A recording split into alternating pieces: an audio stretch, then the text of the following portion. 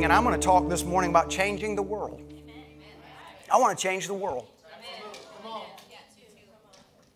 I want to change the world. Garrett, you want to change the world? How do you say your last name? Michael Boom? I got it the first time. That's how it works. See?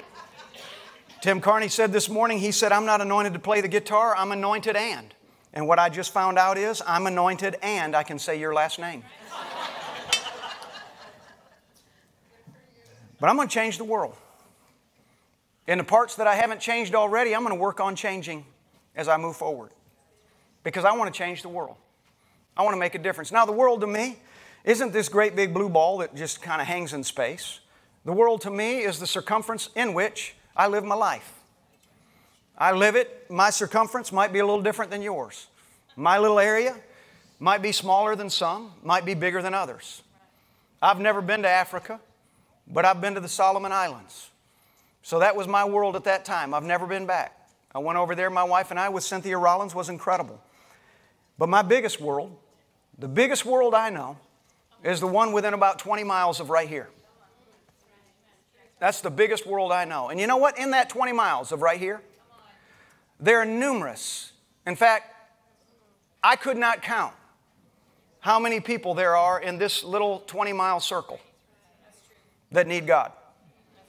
I have no idea. What I do know is, driving here this morning, driving out of my neighborhood, I can look on the sidewalk and I see people walking their dogs. I see people walking across the street, riding their bikes. Coming in, I see people pulling into the stores along the way. And I think, well, they need God. Or they need God. Or at least need a reason to show up somewhere this morning and learn something more about God if they have God. They've lost confidence in what God can do among a congregation of people.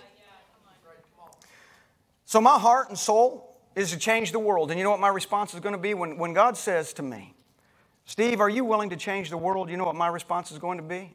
I hope it's the same as yours. I will. I will.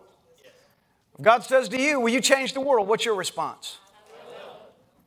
Well, it might be true among us in this room. But among many that are outside of this room, and probably even some that are in this room, there's some that would say, I won't. For numerous reasons. Just because people are sitting within the walls of a church does not mean that they're passionate about what God wants to do in the earth. Oftentimes people sit within the walls of a church, and I don't know that that's anybody in this room. I don't know that it is not. What I do know is oftentimes people will sit within the walls of a church, and they sit there for a few reasons that are common among many. One of them is my husband or my wife tell me that I must go. My mom and my dad, they make me go. For this reason or that reason, I'm there. Because maybe that's the way I was raised and just believed that it was the right thing to do, to go to church. To be present among a congregation of believers, to me, isn't the right thing to do. It's the only thing to do. It's the only thing to do to allow myself to begin to grow up, to begin to draw upon the one that's sitting to my right or sitting to my left. It's the only thing I know to do to be able to draw out of the anointings that are present in all of you in this room right now. As I stood here this morning and I lifted my voice and I lifted my hands and I sang the songs that we were singing that were on the board, on the wall, on the screen, whatever you want to call that. As we sang the songs that were planted across that and I lifted up my voice with all of you, I was making a draw. I was hearing the sounds that were coming from my right and my left, from behind and in front, and I was listening to those sounds, and those sounds were building me up. Even though we were saying to Him, all praise, all glory to you, it was building me up because what it did to me was say to me, you know what, there's a lot of people in here with a lot of I will. There's a lot of people in here that are saying I will. You want me to lift my hands? I will. You want me to lift my voice? I will. You want me to praise you? I will. Why will I? Because you asked me to. Because it's in me to do. And you know what, man? It builds me up. You're not praising me and you're not worshiping me. But man, you're building me up. Man, you're making me grow. And I can tell you what the Father wants from you and me is He wants us to, in every way, to change the world. I'm going to talk about three kinds of people today in Scripture that have said I will in times past. And I think, at least from my perspective, I think, and believe me, sometimes like Paul, I will say, this isn't necessarily the word of the Lord, but this is what I believe. Paul said it twice. If he said it twice, I can at least say it once. But he said, this isn't necessarily the word of the Lord, but this is really what I believe in my heart. And I believe that most people will fall within one of these three types of people that we're going to talk about this morning. And the three types of people we're going to talk about will be found from persecutor to follower, reluctant but willing, or full of faith and abandon. One of those three types of people. From persecutor to follower. Or reluctant but willing. Or full of faith and abandon. You can follow along this morning if you want to in the app. It's in there if you follow along and take note. The information, the things that I'm sharing today, most of it you will find right there. So let's talk about the first kind of person. Sometimes among us, and I have an interesting story that I want to share. I can't share too many details, but I'll share a little bit. But sometimes around us and among us, there are people who are determined to deny Christ. Saul of Tarsus was one of those. We all know people that are like that. I remember back when my wife and I started to say when my wife and I were pregnant. I was never pregnant. She was. But in that process of time, there was a gentleman, a doctor that she had. I can't remember his name today, but Dr. Dwyer. And it was her gynecologist. Or OBG, I don't know, is it all the same thing? I'm a man. Forgiveness, please. And I've never been to one. I've never made an appointment with one. You there? All right. Okay, now I can't tell my story. I'm supposed to have your full undivided attention. Now you're laughing and the mood has totally changed. I just destroyed no, I'm just kidding. But we had this doctor, she had this doctor, and I would go with her every time that she went. And she would go in there and she would see him and talk and what have you. And he would, do it. I'm just trying, I don't know how to. Hey, stop. And I would stand in the office and I would just be there and he would ask questions every now and then. He would just say something about God or whatever, not much. And then we would leave and it wouldn't be much to it. And then he let us know at some point along the way, that he just really, because of past experiences, he just decided that there was no God. There was no reason for him to believe in God because of past experience, which is true of so many people. There's so many people around us and among us that have had experiences in their life where because some man or some woman or some church or some denomination or some religion or somebody who said they loved God let them down so harshly and deeply that it impacted their ability to even believe in God. And this was him. And he just could not believe and found it difficult. Yet he would always ask questions. And then as time passed, we had a situation that occurred in our life. We were preaching out of town and up north somewhere. And we were preaching. I was preaching a revival at a church. And I got a call one night after the revival meeting was over. And it was this woman on the other end of the phone. I didn't know who she was. She just said, Pastor Parker. And I said, yes, ma'am. And she told me who she was. And she said, something tragic has happened. And I said, well, what's happened? And she said, my husband was riding his bike. He was an avid biker. He was riding his bike, and he was riding down the side of the road, and he was hit by a truck. And he was killed today. And she said, I would like for you to do his funeral. And I'd never done a funeral at that point. I was young in ministry. Never done a funeral. Didn't even know how to do a funeral. And I said, ma'am, I don't know who is this? And she told me her name, and she said, my husband's name's John Dwyer. And man, immediately, my heart sank. My wife's heart sank. And I said, you know what, I don't remember where we were, Michigan, I think. And I'm in Michigan, and I don't know that I can make it. She said, sir, let me tell you why I'm asking you. My husband did not believe in God. He did not believe there was a God. But every time you and your wife would show up in his office, when you would leave and he came home that night, I always knew when you were there. Because he would come home and he would say, man, I'm telling you what, if I were going to believe in God, it would be Stephen Kim Parker's God. And it was every time. And she said, even though he didn't believe in God, I'm telling you, if he was going to believe in God, and if there is a God that can do anything, it's your God. Would you please do the service? And I said, I absolutely will. First service I ever did, first funeral that I ever did, and I went there. It was probably the most bizarre thing I've ever been in because he was a very well-known doctor, very popular. I get there, I arrive at the funeral home, and when I get there, all 3 local television stations at the time, what were local stations at the time, were there. And they were televising this. I had no idea. It was ABC, NBC, and CBS were televising the funeral. It was packed. There was standing room only. There were people standing outside the funeral home. Immediately, my heart sank. I went into a meltdown. Thank you! And Kim's with me, obviously, and I literally flew in that morning to do the service and had to fly back up to Michigan. And I go in there, and I walk in, and I go back, and I'm meeting with a wife and his family, and I'm just seeing what's all around me. I mean, there are drug addicts, there are doctors, there is every spectrum of person you can imagine was in that, packed out in that. It was bizarre, the people, the different categories of people that were in that room. And I'm looking out, and I'm in a near panic. And I'm just saying, you know, Yahweh, I've never done this before. I've never done a funeral. I don't know what to say to this guy because, first of all, he didn't believe in you. I don't know if he got saved. I don't know if he received Christ, and I can't commit his soul and his spirit to you if he's not with you. How do I do that? And something the Holy Spirit said to me that I've used so many times since. He said, what I want you to do is I want you at the end of this message, I want you to look at his body lying in that casket, and I want you to say to him in front of that group of people that are gathered there today, and I want you to say to them, Father, I commit his soul to the place that you have prepared for him. And then it was up to God. It wasn't up to me. And I've used that same statement so many times since. If you're ever at a funeral I'm at, and I say that, it's because I'm really not sure where that guy went. Now you know. So if you're thinking back right now and you heard that at some funeral you were at, you just know, I don't know. I didn't see the fruit. But maybe God did.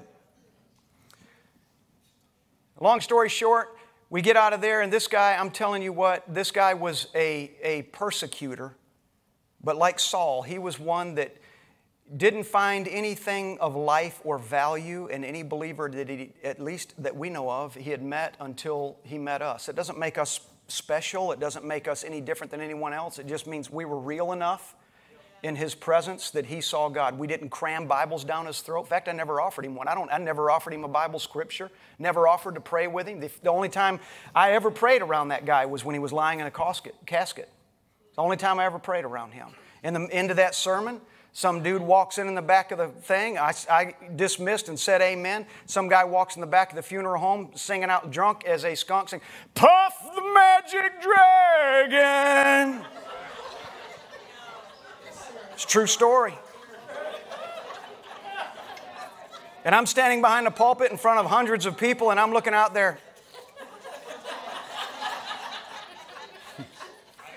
Father, do you have a word for this? And I just turned to the funeral director and I said, you got it from here. And I stepped aside and let them do whatever they did. But what I know is, it doesn't matter how out there someone is, and you might be the person I'm talking to this morning, it doesn't matter how hard you tried not to believe. What you cannot deny is when someone gets in front of you that really is passionate about God, not passionate about religion, not passionate about the last 3 Bible verses they memorized, not passionate about denomination, being a Baptist or a Pentecostal or a Methodist, but passionate about being a child of God. When you meet someone like that, it'll change your life forever. You'll never look back. It'll cause you to open your eyes and see things you never thought you'd see. Even this week, again, the second time my wife said to me this week, we had an experience with a physician. Had an experience with a physician, almost the exact same thing, almost a mirror image. And I will say very little about this because he may be here at any time. But he just asked me about the church, and he asked me about us. He asked me if I was still preaching, if I was still a pastor. This guy has let me know in the past he does not have any relationship with God, not sure that he believes in God. And this, I've known him. He's been my doctor for years, a long time. And long story short, I don't want to say too much, but when I was leaving there, he said, "What time's your service on Sunday?" In fact, he said to me, he said, would it be strange to you if you looked out and you saw me, your doctor, sitting in the congregation? I said, "Would it be strange to you as my doctor if you looked up and you saw me, your patient, preaching?"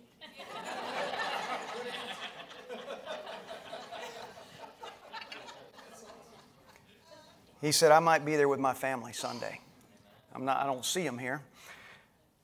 But my wife said after I got home and I told her that story, she said, "I don't know what it is, but somehow Yahweh has anointed you in such a way that people see Him in you." And I can tell you that the truth is Yahweh has anointed you in such a way that people should see Him in you. In the way you talk, the way you carry yourself. I mean, people laugh. And I'm not saying that there is no recipe for Christianity. There's no recipe for being a son that people, or son of God that people want to be like or be around. There's no recipe for that other than obedience. And that's not even a recipe. It's just obedience. Last week, I taught the entire time. I let Deuteronomy 28 do its own teaching. If you will obey the voice of the Lord your God, then these are the things that you can expect. If you will not obey the voice of the Lord your God, then these are the things that you can expect. I spent the entire time reading all those verses in Deuteronomy 28, let it do its own teaching. And I say to you today, the same is true. It's about obedience. It's not a recipe. And I want to tell you it's in you. Say it with me. Say, "It's in me." It's in me. So when God calls you and God speaks to you and He draws out of you and He puts something in you, He asks some things of you, or He requires some things of you, we have two responses. I will, or I won't. I will or I won't. I will be a son, or I won't. There isn't, I'm going to be sort of like one. I'm going to get real close. I will or I won't. And what determines whether or not we're sons and daughters of God isn't because we go to the right church or we read the right scripture or we say the right prayer. What determines whether or not we're son or daughter of God is whether or not when He speaks, we say, "I will." He said, "This is what I would like for you to do," and we say, "I will." I will. Can somebody in this room say, "I will"? I will. So sometimes there are those of us who are determined in every possible way we're going to deny Christ because of whatever reason that might exist in us. And Saul of Tarsus was one of those, and I want to read in Acts 9. This is the longest scripture part that I'm going to read today, but I do want to read all of this. Acts 9, 1 through 18 says this. "But Saul, still breathing threats and murder against the disciples of the Lord, went to the high priest and asked him for letters to the synagogues at Damascus, so that if he found any belonging to the way or belonging to Christ, men or women, he might bring them bound to Jerusalem." Man, I'm going to tell you, what a crazy thing to have that mentality. Man, if I find anybody that's serving Christ, they're doing it different than I think they should. Man, I want to bind them up and I want to throw their hiney in prison. Now, as he went on his way, he approached Damascus, and suddenly a light from heaven shone around him. And falling to the ground, he heard a voice saying to him, "Saul, Saul, what is your problem?" And he said, "Who are you, Lord?"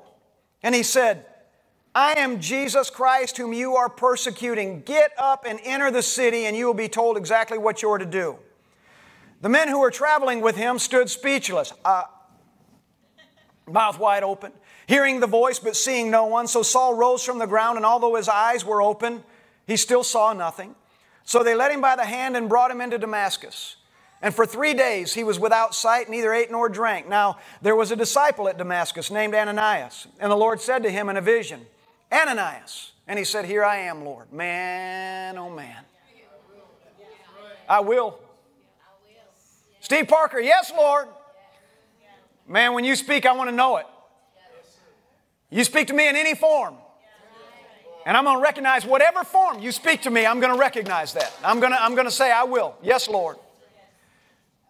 Here I am, Lord. And the Lord said to him, I want you to get up and go to the street called Straight. And at the house of Judas, I want you to look for a man of Tarsus named Saul. For behold, he's praying. And he has seen in a vision a man named Ananias. He's seen you, Ananias. Come in and lay hands on him so that he might regain his sight. But Ananias answered, he said, wait a minute. Lord, I've heard about this man, have you not? How much evil he has done to your saints at Jerusalem. And here he has authority from the chief priests to bind all who call on your name. But the Lord said to him, Ananias, you go, for he is a chosen instrument of mine. I will. He is a chosen instrument of mine to carry my name before the Gentiles and kings and the children of Israel, for I will show him how much he must suffer for the sake of my name. I need you, Ananias, to take the scales off his eyes because I want him to know how much pain he's going to endure. So Ananias departed. He entered the house, and laying hands on him, he said, Brother Saul. What I love about this is he didn't get in there and he didn't say, hey, dude. Hey, persecutor of believers. Hey, you rascal who yesterday, just 3 days ago, was a nightmare to the rest of us. When the Father said, Ananias, I need you to do something, he said, I will. And immediately, when the Father said, do it, Ananias said, I will. Suddenly, his attitude towards this guy who was transformed suddenly changed. Now, Brother Saul. Hey, Brother Saul. You were a rascal a few days ago, but today you're my brother.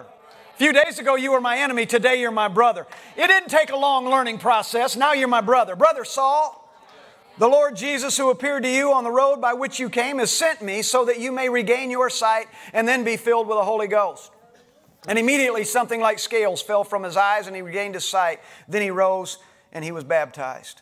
See, Saul represents those of us who don't believe, choose not to believe, or choose to avoid the obvious. Someone who likes to be in control of their own lives, someone who finds it easy to downplay the faith of others.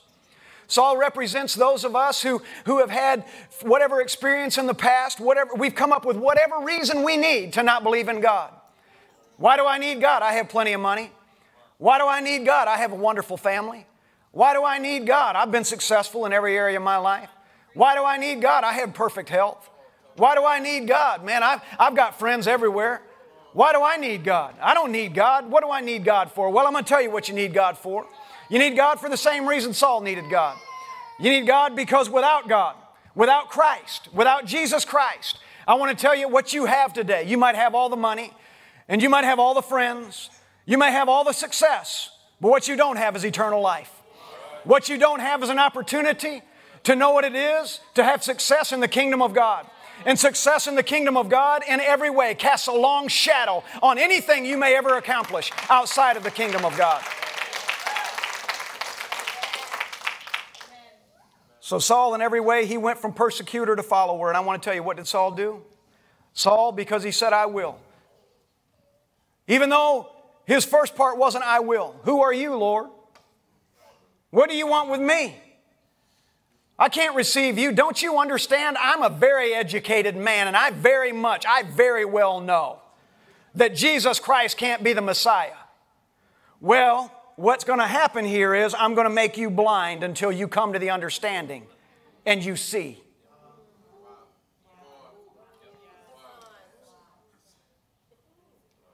You won't see anything else until you see Christ in His glory. Anybody hearing me today?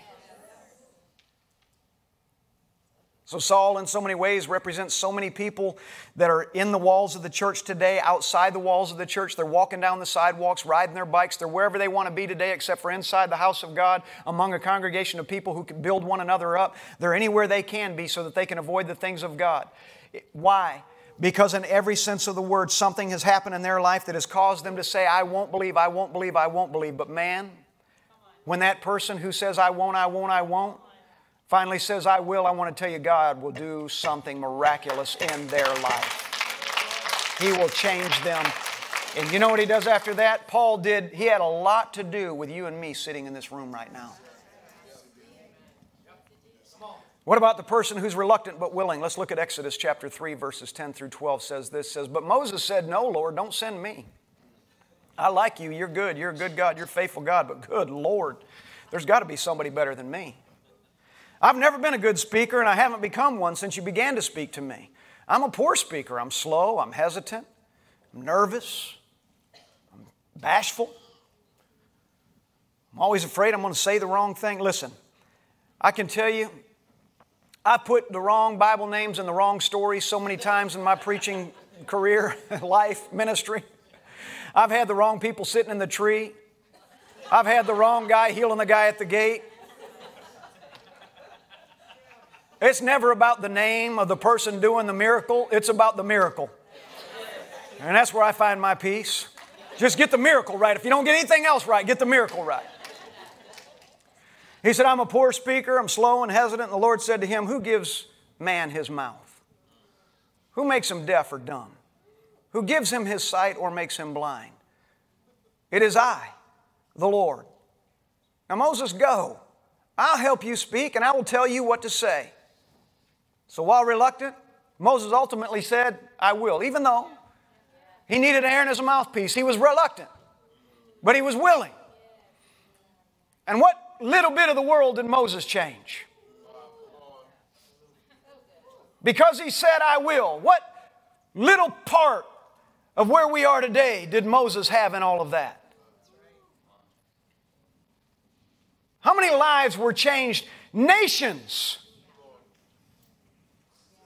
exist today because there was a man, though reluctant, he was shy, he was bashful, he stuttered, whatever it was he did, all the things that he thought would hinder me. I'm telling you, in this room, there are people that think, I can't. I hear God say, do this, do this, do this, and all I can think of is all the reasons why I can't. And the Father's saying, yes, you can. And just because you think you can is not going to keep me from continuing to say, do this. He said, because I'm not asking for your perfect speech. I'm not asking for your high level of education. I'm not asking for 10,000 experiences that you've had so you can walk somebody through the same thing. All I'm asking for is your obedience. And if you will say, I will, you have no idea how I will use you to change your world.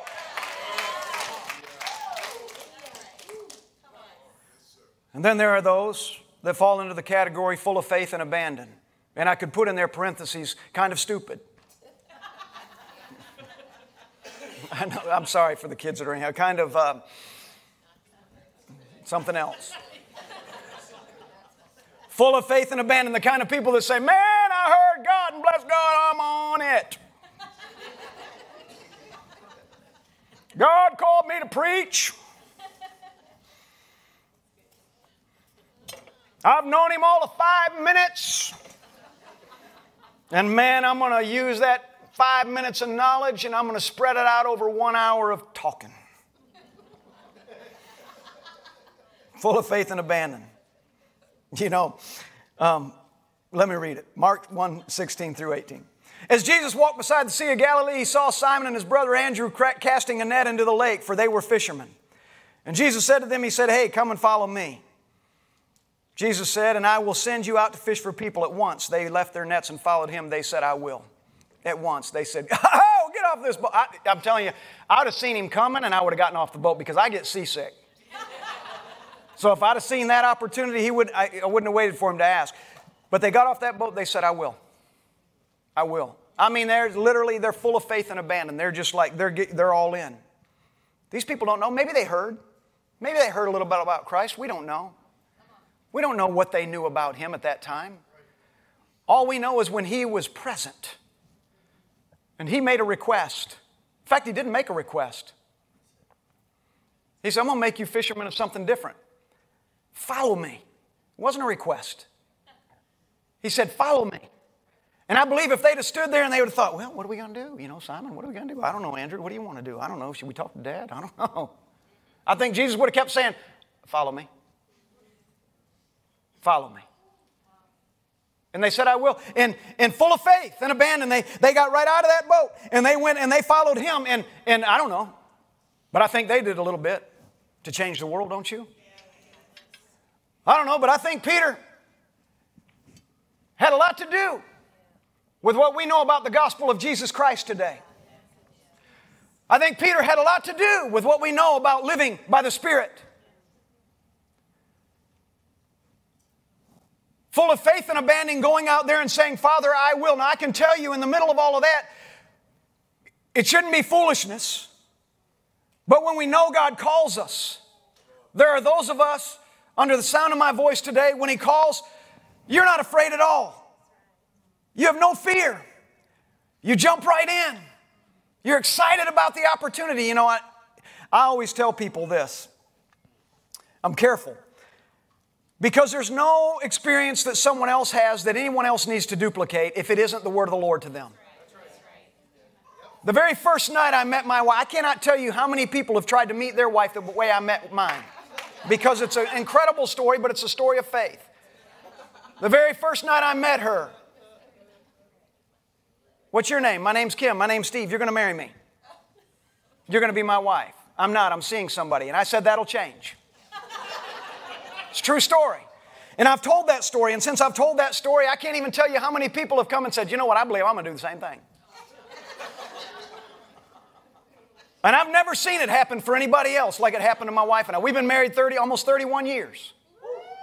We have 3 children, grandbaby, another grandbaby on the way. I'm telling you what, when you say I will, and you're saying it to the right voice, not the voice of passion, but the voice of the Lord. Not the voice of I want this, but the voice of the Lord.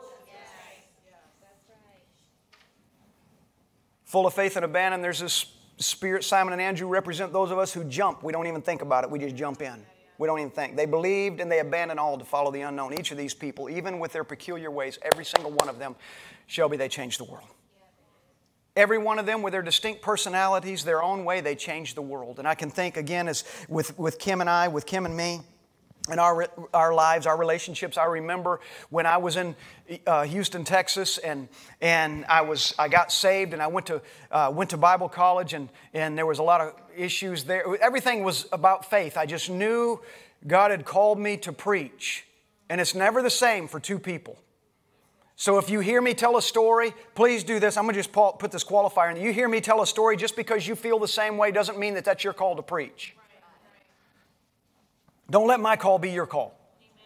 You let your call be your call. Or His call be your call. And I remember when I went to Bible college and I'm in that school and I was there for almost 2 years and I get to a certain point where I just kept asking the teacher, the professor questions scripturally because I noticed that they would skip this scripture, skip that scripture, or they wouldn't spend any time on this one, and I wanted to know what it meant and I would go to them. And anyway, it was challenging and created some challenges. So I was called into the dean's office at my Bible college. And I went in, you've heard this, most of you have heard this story, and I was called in the dean's office. I go into the dean's office and he said, Steve, I just don't think this is going to work out for you and me. I don't think this school is a good fit for you, and I don't think you're a good fit for this school. And I said, because I'm asking questions? He said, no, it's just, you're always asking questions. Because I believe questions are the pathway to revelation. And so I said, so what do I do?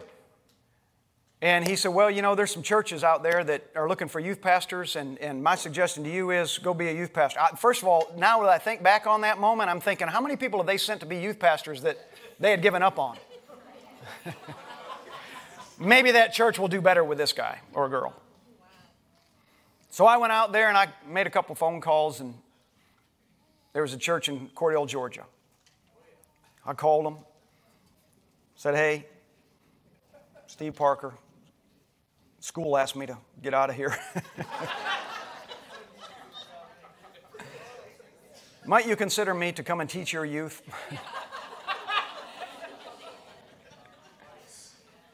Anyway, they said, come on out and preach for us and see if you can pass the test, preaching test.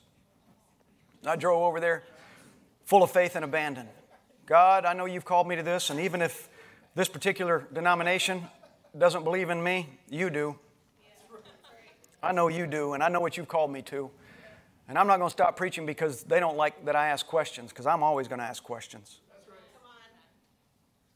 And I got out there and I preached, and they said, come be on staff, come be with us, the praise and worship leader. They didn't know what in the world they got. Youth pastor. And I did. But I went to a place I didn't know, a place I'd never been, full of faith and abandon. Father, I trust you. I was paid $100 a week. $100 a week.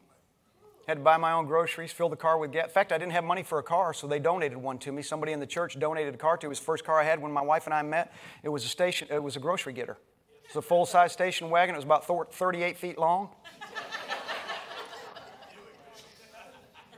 No, mine was the old Chrysler. And they donated. Here's a gift. I got $100 a week, paid $100 a week, cost me $200 to fill it up with gas.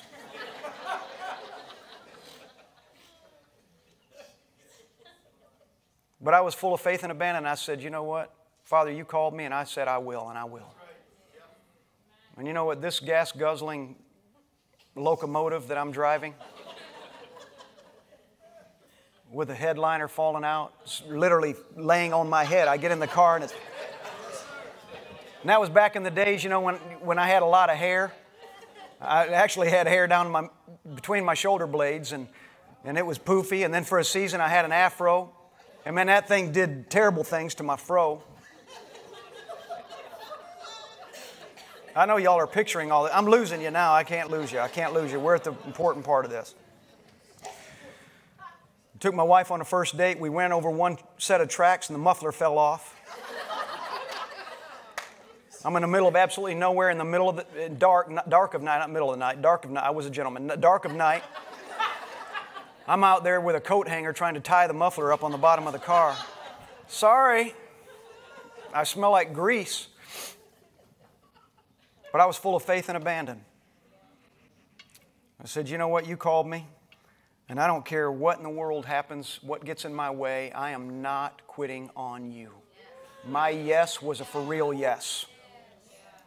My yes was a for real yes. It wasn't a fake yes. It wasn't a yes with consequences. A yes with conditions. Thank you. It was a yes filled with a yes. Filled with a yes. Then when we were in Tennessee and went down to Panama City, and I knew that God was calling us there, and I leaned over to my wife and I said, in 2 weeks we'll live here. She was 5 months pregnant with my oldest daughter, Kaylee. Full of faith and abandon. I knew God called me. He said, will you come and sit at this preacher's feet and learn from him? I didn't even know. If I had known him before he said that, I would have said no. Some of you get that. But I didn't know him.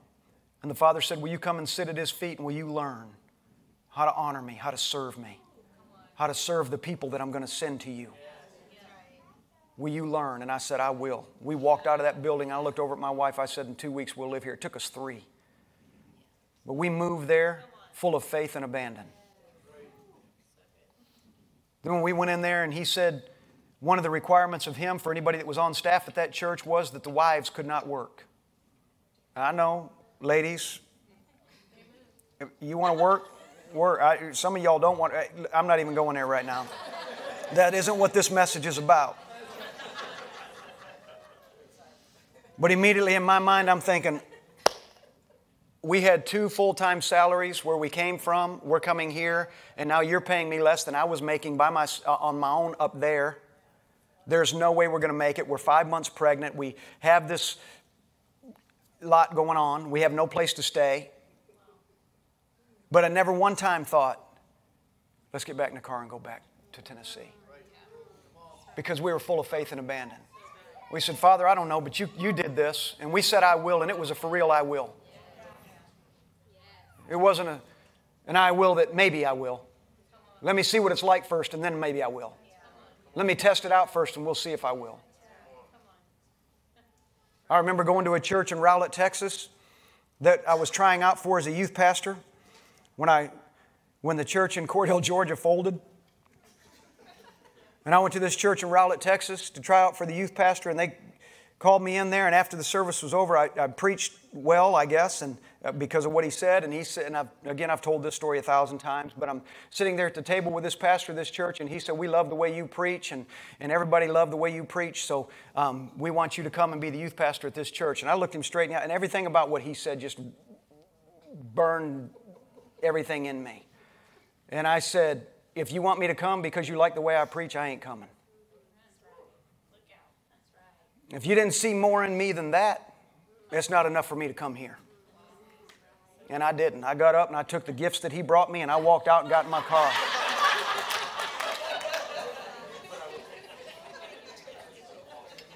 If you don't see the anointing of God in me, if it only matters how I preached, but not instead of what I came with, I came with more than a 30-minute message. I have a 1-hour one too.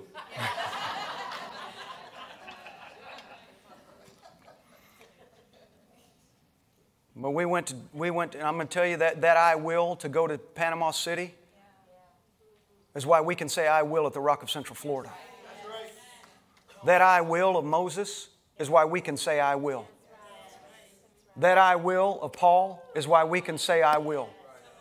That I will of Simon and Andrew is why you and I can say I will. Every one of those I wills, even though they came about from very different kinds of personalities, very different kinds of people, every one of those I wills had one thing in common. You know what they did? They changed the world. They changed the world with their I will. They changed the world. I'm going to tell you today, I don't know what your I will is, and I don't know what the Father's asking of you, but I'm going to tell you, you were born, life was breathed into your lungs for one purpose, and that's so that you can change the world for the glory of God. So that you can change the world for the glory of God. There are people sitting under the sound of my voice. There's people listening to me. There's people watching online right now. And you're wondering, how can I respond? You don't know Christ. You've never received Christ. I'm going to tell you, you might change a piece of the world without Christ, but you will never change the world like you would with Christ. And I want to tell you, if you want to change it eternally, there's only one option, and that is to say to Christ, I will. I will. I repent. And I receive you, and I will. I want everybody in this room to stand with me, if you would, please, at this time. Father, I lift my voice over the people in this house. I lift my voice over the sons and the daughters. I lift my voice over those who love you. I lift my voice over those who aren't sure how they feel about you. I lift my voice over every person. And I know that under the sound of my voice in this congregation, in this body of believers today, in this house where people are gathered, online where people are watching, I know that under the sound of my voice today, there are people, many, who love you with all their heart, soul, and mind. But there are others who have never said, I will to Jesus Christ. They've never said, I will to Jesus Christ and allowed Him to do something miraculous in their lives so that they then could be a witness and a testimony of the glory of God. Now I ask that today you will stir the heart of each one of those. Help us today to be part of encouraging them, strengthening them, helping them to walk out faith in you. If there's anybody in this room today or watching online today, specifically in this room, if you're in this room and you say, you know what, I've never said I will to Jesus Christ, I want you to get out from your seat, not hold your hand up, but I want you to get out from where you are and I want you to come and join me at the front. You've never said I will. Your I will has never been a real I will. It's been a fake I will, or it's been a quasi I will, or maybe I will, but it's never been a full I will. I want you to get out from your seat, would you please? Get out from your seat and come. If you're watching online and your I will has never been one for Christ, I want you where you are right now, wherever you are, I want you online. I want you to listen to the voice, listen to my voice today, because I'm going to pray with you and this congregation is going to pray with you. I'm believing for you, whether you're in this room or you're watching online. Is there anybody else in this room today that will come and stand across the front of this building and say with me today, I want my I will to be a real I will. I don't want any more maybe I will, perhaps I will, should I? I want your I will to be a certain I will. Come and stand with me today. Come on. Stand with me today.